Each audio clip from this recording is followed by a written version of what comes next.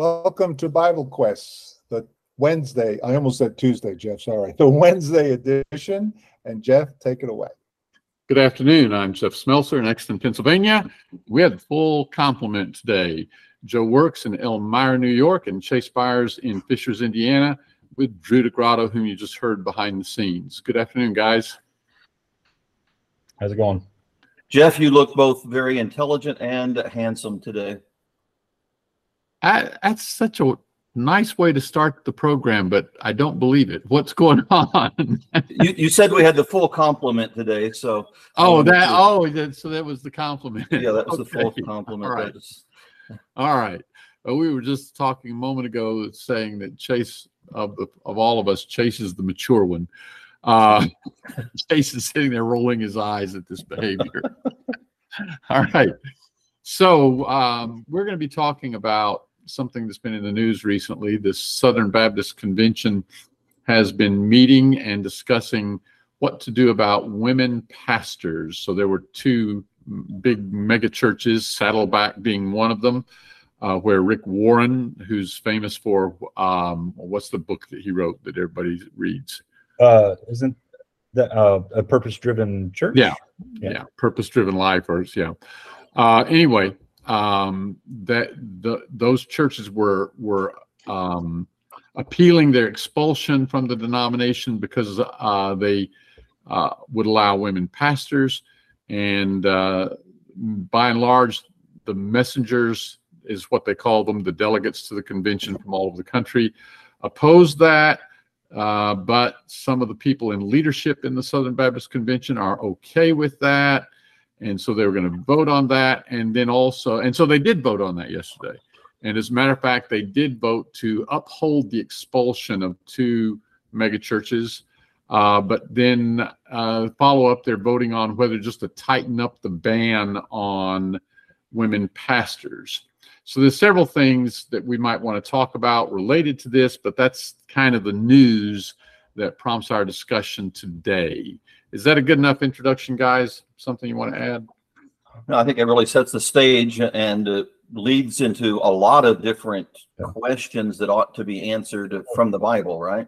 And we've had podcasts like this, guys. We've been doing this for a few years now, and I feel like we've done this with a few different denominations before, where they will make some kind of shift or vote on certain subject or a certain things that are especially getting pushed in the world and in our country right now. I remember us doing a podcast very similar to this once when the Catholic Church and the Pope made some comments about homosexuality, and us going ahead and doing a podcast on that. And so I suspect this is something we're going to be seeing more of in denominations and in churches, where we're wanting to bend Bible truths to fit what the agenda is of our nation at the time. And so that's one thing that we'll be talking about, the influence of just worldly influence in churches, in religion, and we really probably need to talk about what does the Bible actually say. Is this worldly influence, or is this what the Bible teaches? And then there's just the question of, if we're following the Word of God, where do we find the need to have a convention to vote on whether to keep congregations in the denomination? Where do we even find this denominational concept? So all of those are things that we might want to talk about. Where do you want to start? You want to just start with what the Bible says? That's always a good starting place. Well, all right. So you know what? I'm going to start with 1 Timothy 2, even though that passage often gets attention. Well, let's just start with 1 Timothy 2. Let's just start there. In 1 Timothy chapter 2, maybe I should ask, where would you guys start? Where would you start? Well, I think you need to start probably with 1 Corinthians 14, or at the very least, what a pastor is. Can a pastor even be a female, right? Yeah. Okay. All right. Okay.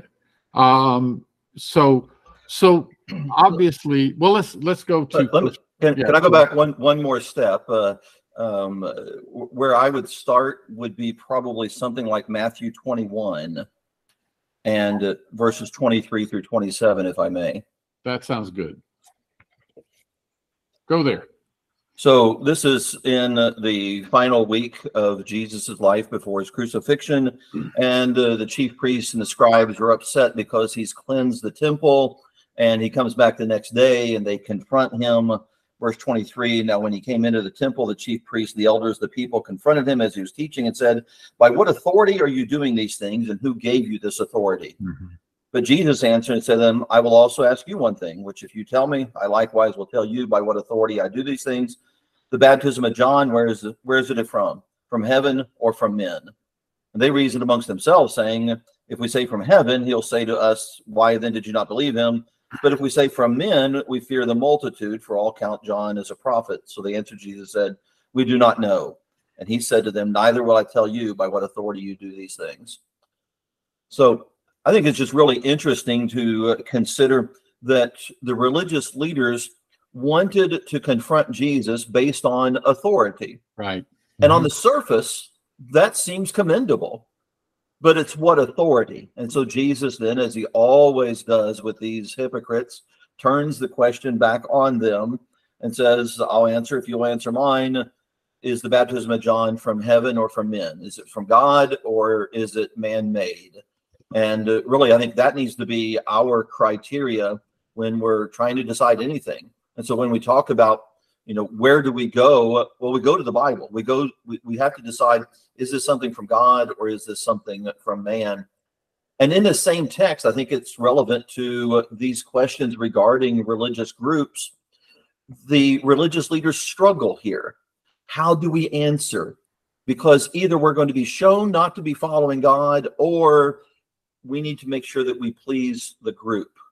We fear the people as well. And I think that that's just so relevant. We could put in the names of religious groups and see that same sort of thinking process of verses 25 and 26. Mm-hmm. If we shall say from men, we fear the multitude. Right. Because so they're responding to, and in this case, the multitude had it right. John was a prophet from God. So they dare not say that John was just, he got his authority from men. They dare not say that. They'd like to have, right, but they dare not. And so they were not just simply going by whatever God said. Right. Yeah. All right. So then if we're going to just go by what God said, it is very contrary to what we see in the world today. But the Bible does give distinct roles for men and women. It gives distinct roles in marriage for men and women, and it gives distinct roles in the church for men and women.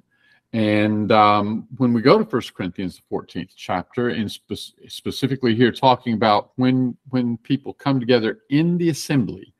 So throughout the New Testament, we see Christians in various cities, and they would be collectively an assembly, a church that physically came together and assembled. And in 1 Corinthians 14, that's what you're talking about. And that's in the context of the discussion of spiritual gifts and how to use those and how not to use those in the assembly, when the Christians all come together there in the city of Corinth. And you'll see in verse 23, it says, if therefore the whole church be assembled together in one place. And in my translation, the one I'm looking at here doesn't include the words in one place, but that's the language of the text. The King James preserves those words. If therefore the whole church be assembled together in one place and all speak with tongues, and so on. So he's talking about not just any time there's people together doing religious things, a few people here, a few people there. He's talking about when you have an assembly. Guys, when you went to school growing up, were both of you public schooled? Yes. Did you have school assemblies? Yep. What did the school assembly look like? It was everyone from the school. I mean, it was if it was in high school, it was 9th, 10th, 11th, and 12th grade. The whole school was there. The whole school comes together, one big room, probably the auditorium or the gymnasium or something like that, right? Yep. Yeah. So that's the idea here. And in that context, down in verse 33, the middle of verse 33, he says, as in all the churches of the saints, let the women keep silence in the churches, in the assemblies. That's what the word translated churches means, in the assemblies. For it is not permitted unto them to speak, but let them be in subjection, as also says the law. And if they would learn anything, let them ask their own husbands at home, for it's shameful for a woman to speak in the church, in the assembly. So, guys, Chase, you threw out the question, what's pastor? Well, a pastor in the New Testament is that the word means shepherd, and those men who are shepherds in the New Testament are also called bishops or elders. Bishops is also translated overseers, and they are men who have the responsibility to teach the flock. They're going to have responsibility to speak to the assembly from time to time. And this passage would say, well, you can't have a woman speaking in the assembly. There's another passage we'll talk about in a moment that's relevant, but I think this passage right here is enough to say that, well, women should not be in a speaking position in the assembly. That's plain enough. Now, we may need to talk about this passage a little bit. There are various questions that arise in connection with this. Any particular facet of this passage we need to clarify? Yeah, let me ask this question. So I had a Bible study with some Mormons. It's been a couple months ago now, but in my discussions with them, we talked through a lot of things about Bible authority and how do we know that God's word, the Bible as we have it, is his established word. But one of the things I did with them is we went over and we looked at this passage, and I said, so for instance, from this passage, we understand that Paul is saying that women cannot be speaking in the assembly. And they said, well, we have women that speak in our assembly, but it's because we have a living prophet now who has updated it. And he said that this is no longer the rule, that that was true when Paul was alive, but now we have a living prophet that says otherwise. So the way that they would get around this passage is by saying, we have a new prophet. My question, Jeff, is, does the Southern Baptist Convention, are the people who are arguing this, they don't believe in continued revelation. They would believe that this is the only inspired word of God that we're going to receive, correct? So what is their traditional explanation of this passage then? Well, I don't actually know. I will tell you that by and large, the delegates to the Southern Baptist Convention, and I think there's a couple thousand of them, is that what it was? They by and large believe that they should not have women pastors. Although some of the people in the leadership positions of the Southern Baptist Convention are okay with it. Now, what they think about women speaking in the assembly, I'm not sure that many of them have a real problem with that. And that's a problem not just with the Southern Baptists, but that's a problem with a lot of people, a lot of congregations you and I meet with and worship with from time to time. There are a lot of brethren who are going to limit the instruction of the Bible to official acts as leaders. They have no problem with women speaking in the assembly. And maybe the three of us need to talk about that here. What do we understand this passage to say? Do we understand it to say that you just can't appoint them pastors? Or do we understand this passage to say women are not to speak out in the assembly? Well, is it fair to say that the context is that there are prophetesses as well? There are women who prophesy in these churches? I wouldn't say the context is there are women prophetesses. I would say the context there is that there are women who had spiritual gifts. Okay. So and whether it be tongue speaking or prophesying, and that's what gives rise to Paul talking about this. That's why he needs to mention this, because he's giving rules for when a prophet speaks and when a prophet doesn't speak, and when somebody who's a tongue speaker speaks, if there's an interpreter present, the tongue speaker may speak, and if not, then he shouldn't. And as he's giving all these instructions, in the background of his mind is the fact there are women in the church at Corinth who have these spiritual gifts. What about them? Right. And so then he just says the women need to keep silence. Yeah. So and then he gives the reason. Yeah. The reason is because it's not permitted for women to speak. Yeah. So he applies the principle that women are not to speak to the issue of women who have spiritual gifts. Yeah. So that would be how I would teach this passage as well. But I think we're all three on the same page there. Now I'll mention this. I saw, you guys are familiar with something called Preacher Talk, a group on Facebook, and I saw a discussion of some, and I don't remember the particulars, But the question was, can women say amen? And there's a question there that might be worth considering, although it's not a huge issue.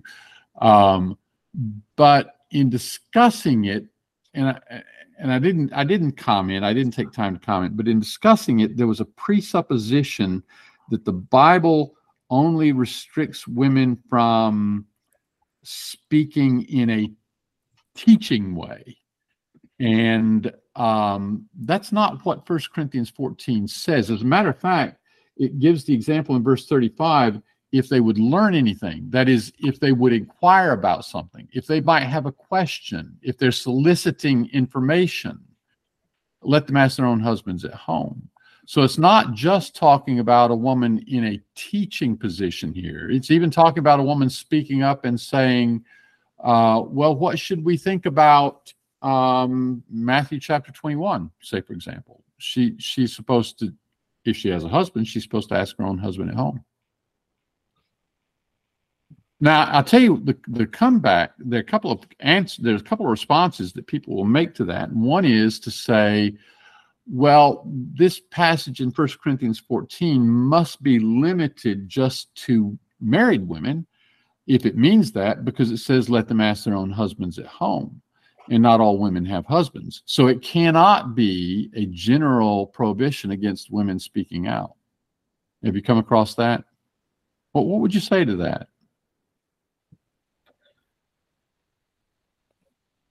Well, I'll tell you what I would say.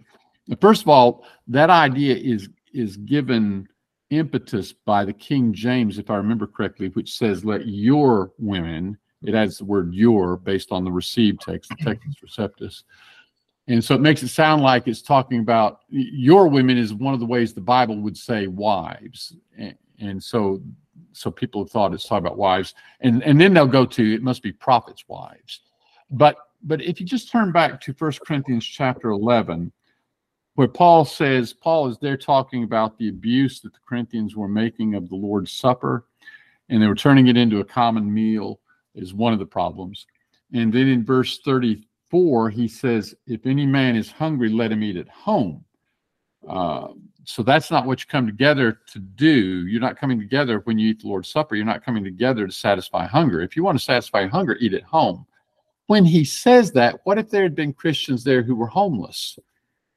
Or what if there were Christians there who wanted to go to McDonald's for lunch? Was he precluding going to McDonald's? No, he's just making the point.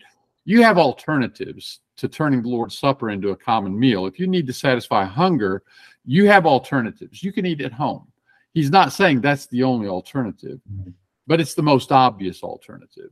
I think it's exactly the same thing in chapter 14. He's not saying asking your own husbands is the only alternative. In Titus, Paul talks about older women teaching younger women. So they could ask an older woman, and that doesn't have to be a husband. They could certainly ask the elders. The elders are supposed to be teaching, not only publicly, but from house to house. So there are all sorts of alternatives that they could have to speaking out in the assembly. But he just states the most obvious one. Most of the women would have had husbands. Just ask your husband at home. And I think also in this section, if you said this, sorry, I was looking at something else in chapter 14 as well. But in other words, you're just totally ignoring what I said. No. At the end of verse 33, he says, as in all the churches of the saints, the women should be silent. And then in verse 37, if anyone thinks he's a prophet or spiritual, he should recognize that what I write to you is the Lord's command. Right. Which goes back to Joe's point. Yeah. I mean, this is a commandment. And this was something he was, from what it sounds like, consistently instructing all of the churches. Mm-hmm. And so this is not some cubbyhole rule for the church in Corinth with the spiritual gifts that they have, but this is what he's been telling all the churches. Mm-hmm. Mm-hmm. Joe, you've been trying to say something. Well, I'm just thinking about somebody, maybe Chase had asked earlier about what would they say? What would other groups say? Maybe the Baptists say, or others in regard to a lot of this. And some of their arguments are along the lines of, well, but in the first century, women weren't educated. Women weren't, they were second-class citizens. And so this is a cultural thing. And now we have women who are better orators than men, and so we're really hindering the Holy Spirit when we forbid them. And so they sort of make it as, I agree with the Bible. I think the Bible is God's word, but it was written for a different time and a different people. And, it's fine to read it, but we're really not like accepting it as for all time. It's sort of a living document, if you will. Right. Which basically is just to say, it just undermines the authority of the Bible, undermines the authority of God's word, and really just puts it back on ourselves. We'll figure out what's best. And what that ends up doing is denying everything in the scriptures eventually, and some of them would even admit that. For example, when we talk about, and I don't want to go down a rabbit trail, but just give where this heads is, do we believe that Jesus Christ is the only means of salvation for the world? And I would say yes. But many of the same people would draw the conclusion, well, but I'm not going to say that these other religions, there may be several ways to get to heaven. It doesn't have to be through Jesus. And so that idea of just wanting to get along with everybody, not tell anybody no, put everybody on the same level, puts Jesus on the same level as well. Mm-hmm. Now, there's another passage. There's another passage that we do need to mention. It's 1 Timothy chapter 2. And I want to be clear here. I don't believe 1 Timothy chapter 2 is specifically talking about what we do in the assembly. It would include what we do in our assemblies.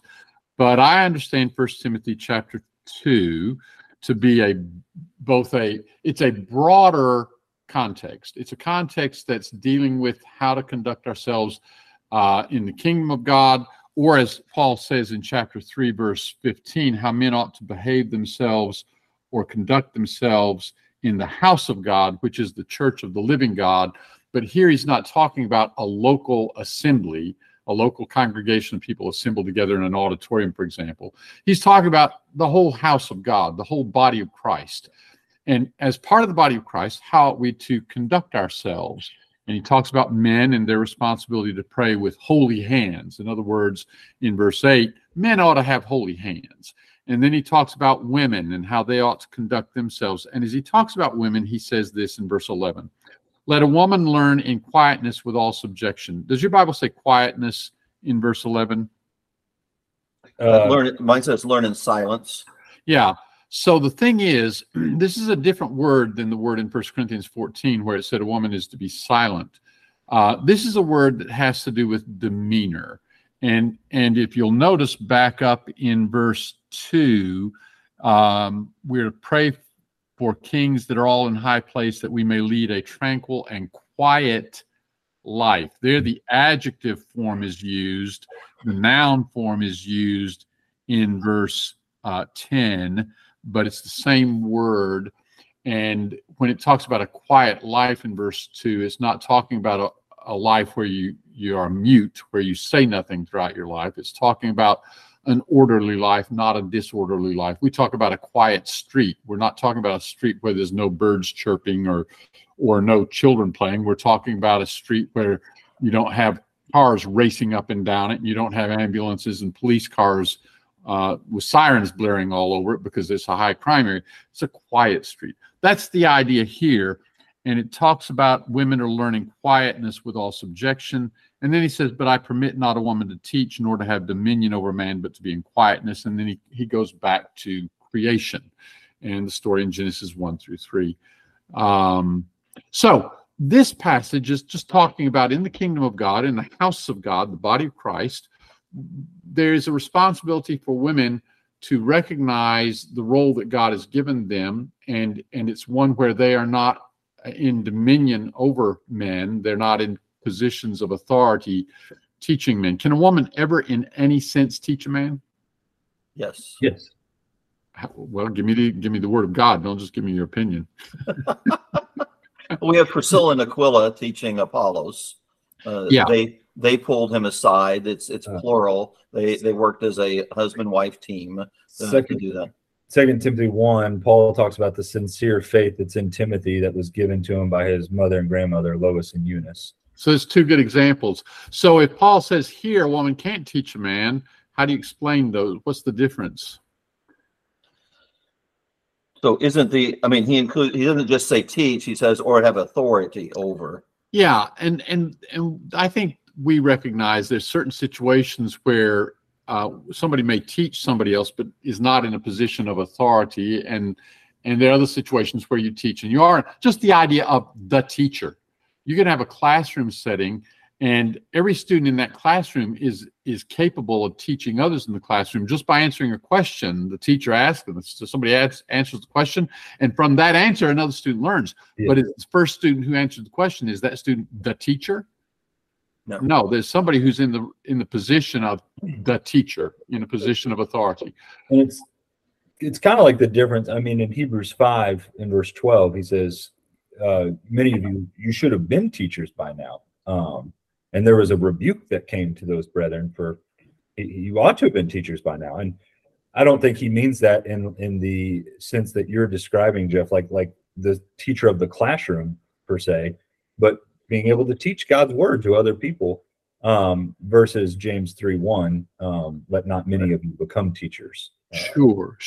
Restrict your judgment. So, all right. And, Acts chapter 13, there were prophets and teachers in the church at Antioch. Not everybody was a teacher, but in another sense, Hebrews 5 would say every one of us needs to be a teacher in some sense. So I think we get that distinction.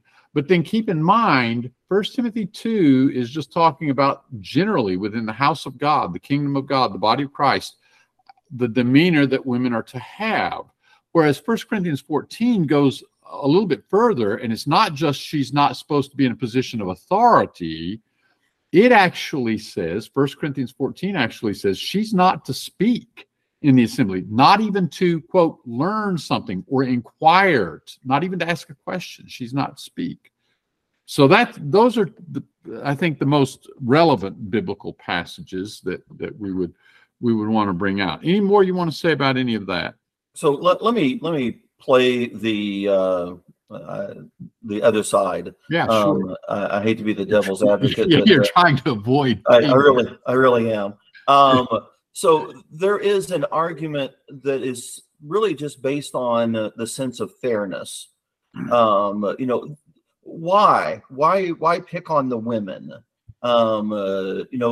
There is obviously society for centuries has mistreated women in a general sense.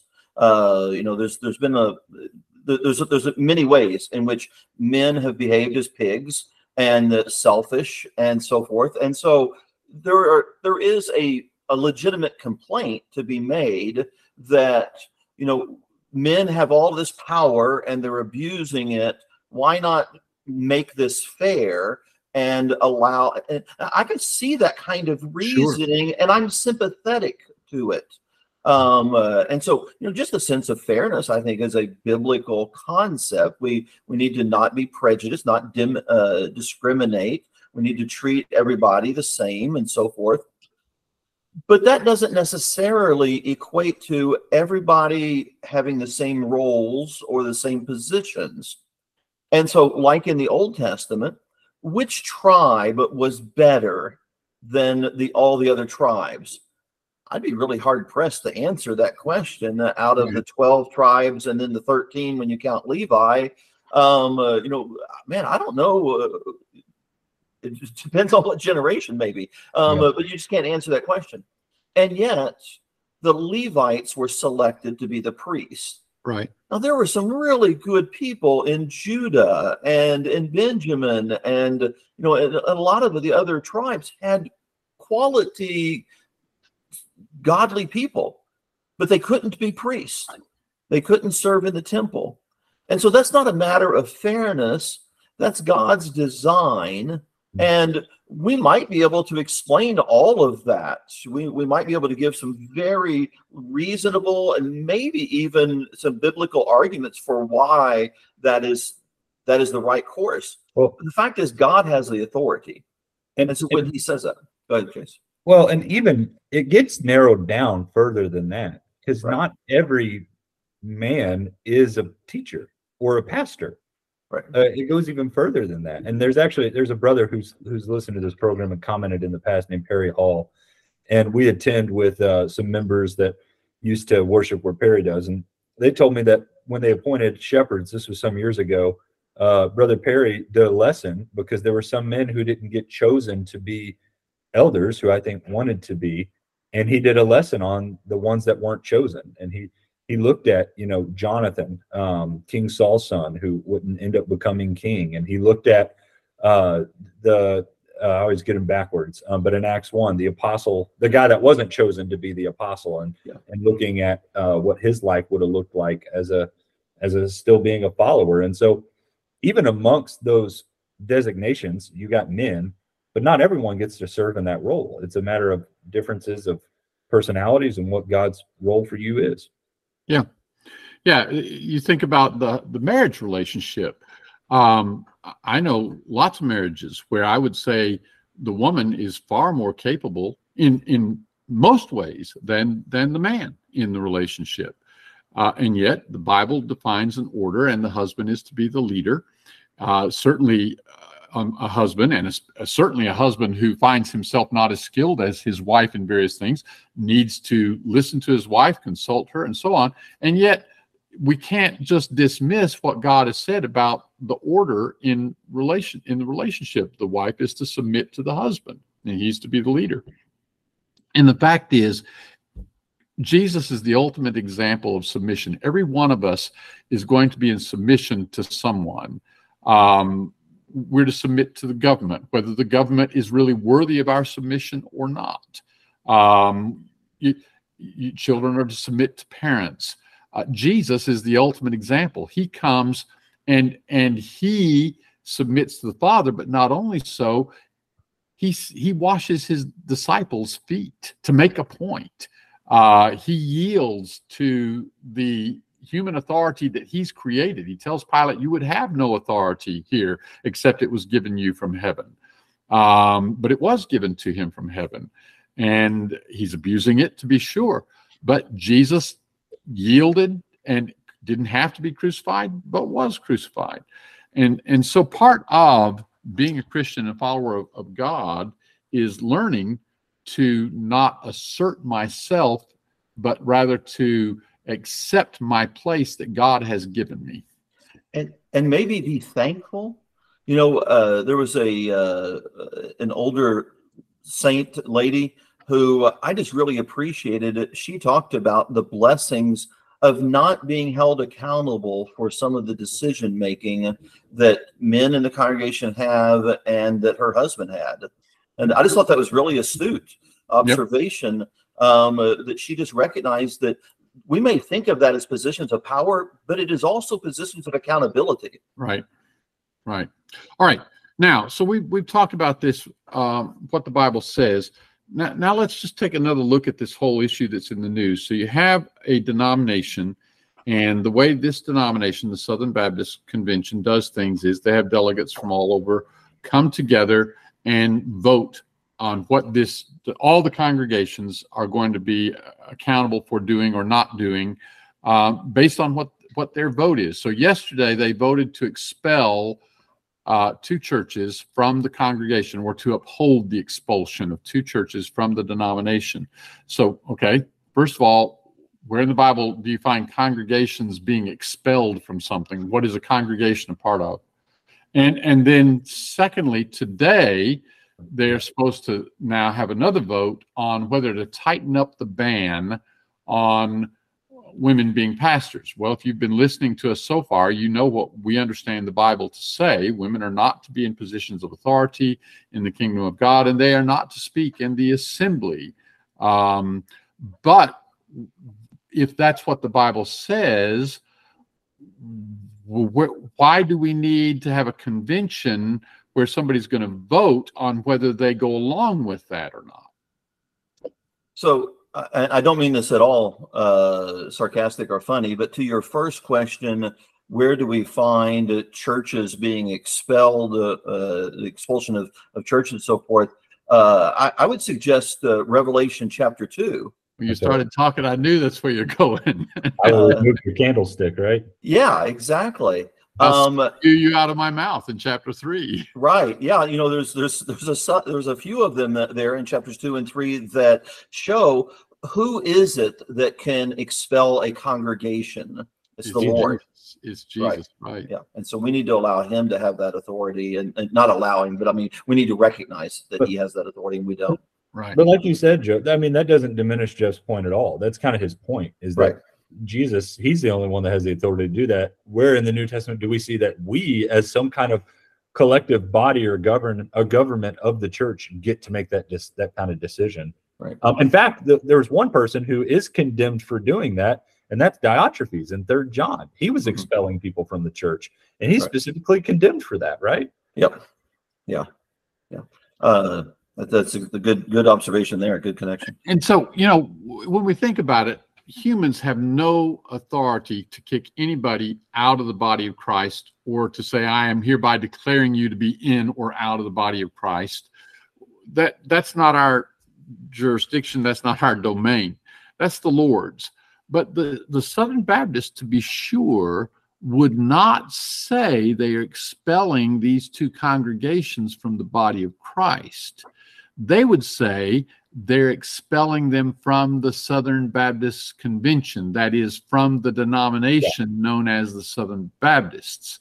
So my next question is, where in the Bible do we find authority for organizing a bunch of congregations into such an entity?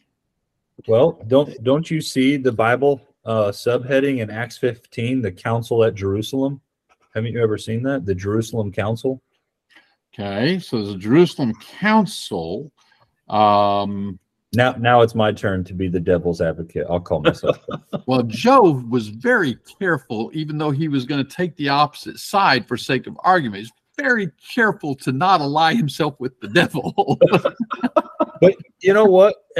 I mean, I don't know if your all's Bibles have subtitles or headings in paragraphs. Mine does, all the ones I have. And I'm pretty sure every Bible I've ever had titles Acts 15, the Jerusalem Council, or the council meeting at Jerusalem. Yeah, mine has it right before verse 6. Yeah. And what they're doing is they're reading this very idea into the text, when really I wouldn't consider it a gathering in that sense of where they're going to take a vote, as much as they are going to figure out an issue from what God's word says, just like you would do with any issue. Right. Yeah, one of the things I think gets overlooked in Acts 15, you know, Paul and Barnabas are up in Antioch in Syria, and some troublemakers come up from Judea, and we find out later on in the text, actually from Jerusalem. And they come up there and they're saying, well, these Gentiles who are being converted up here in Antioch have to be circumcised and keep the law of Moses.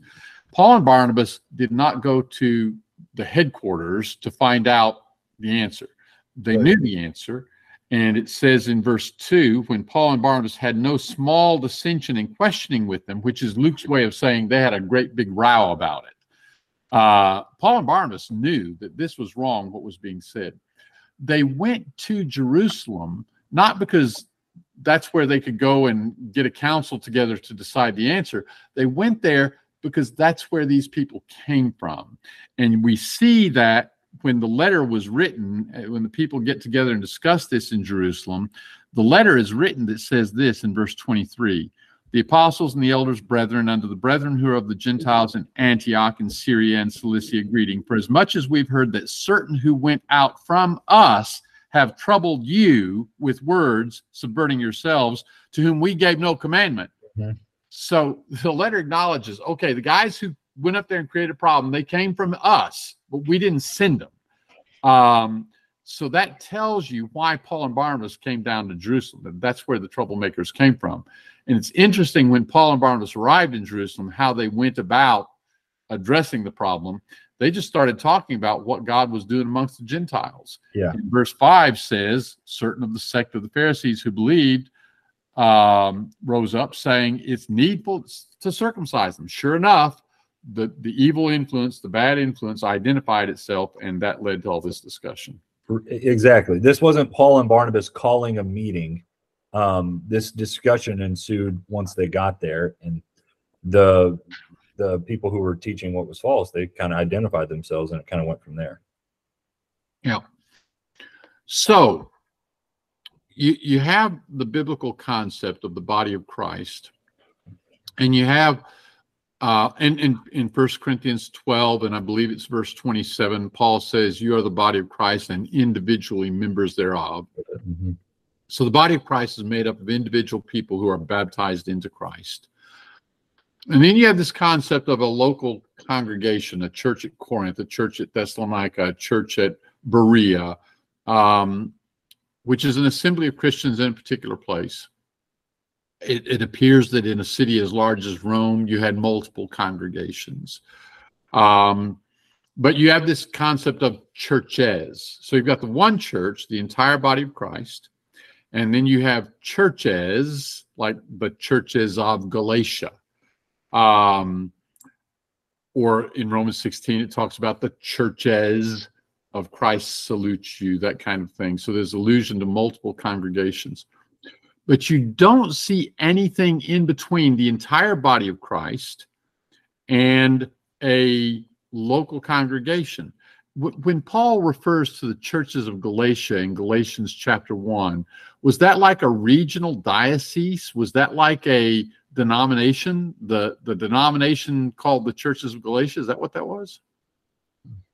No, there's different local bodies in the Galatia region that he had worked with in his different preaching trips. And so it's just there are some characteristic issues in a particular region that churches in that region had in common, Mm-hmm. and Paul writes to them to address it. But you don't see any hint of an organization known as the Churches of Galatia, to which each congregation in Galatia sent delegates.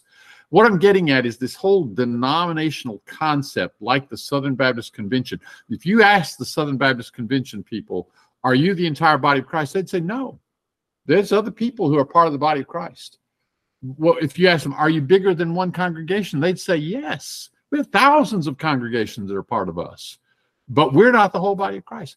They are saying they are an entity in between the local congregation and the entire body of Christ, but you don't see that in the New Testament, right? No, I would say that this is poor phrasing, but the closest thing you get, and I wouldn't even consider this to be that close. When you think about Titus, who's on the island of Crete, he's told to go appoint elders in all the various churches on that island. And again, he's not being a go-between, he's an evangelist. And so, but that kind of makes your point even stronger, is that he's not appointing elders for the island of Crete to then go oversee all the different churches, right, but individually go around and appoint elders in each church. Yeah. Yeah, and to be very precise, I think what he says is in every city in that instance, but the presumption is there was only one assembly in each city on the island of Crete. In Acts chapter 14, verse 23, you have elders being appointed in every church. Yep.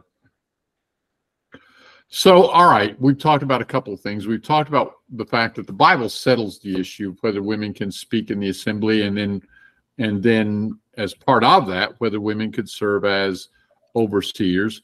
Paul gives the description of the kinds of people who can be overseers, pastors, shepherds. Over in 1 Timothy chapter 3, he uses the term overseer, but he says there to be people who are husbands of one wife and so on. It's clearly men in the Bible, and the culture may have changed. We may be living in a different culture, but what we're reading here is the Word of God.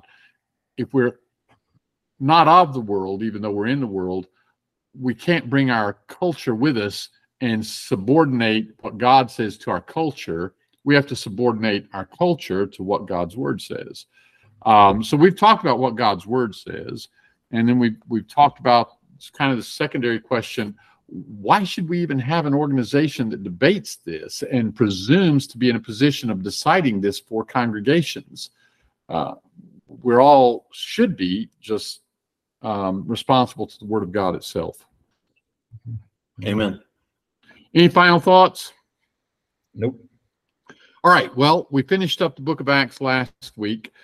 We took a topic today. If you're listening to this podcast, send us a note if there's some things you would like us to talk about in future programs. We've not really decided what direction we're going with future podcasts. So we're open to your suggestions. Would you like for us to do more topics like we've done today, or go back to a text like we've been doing the last several weeks? Let us know. And guys, thank you. And Lord willing, we'll be with you all again next week.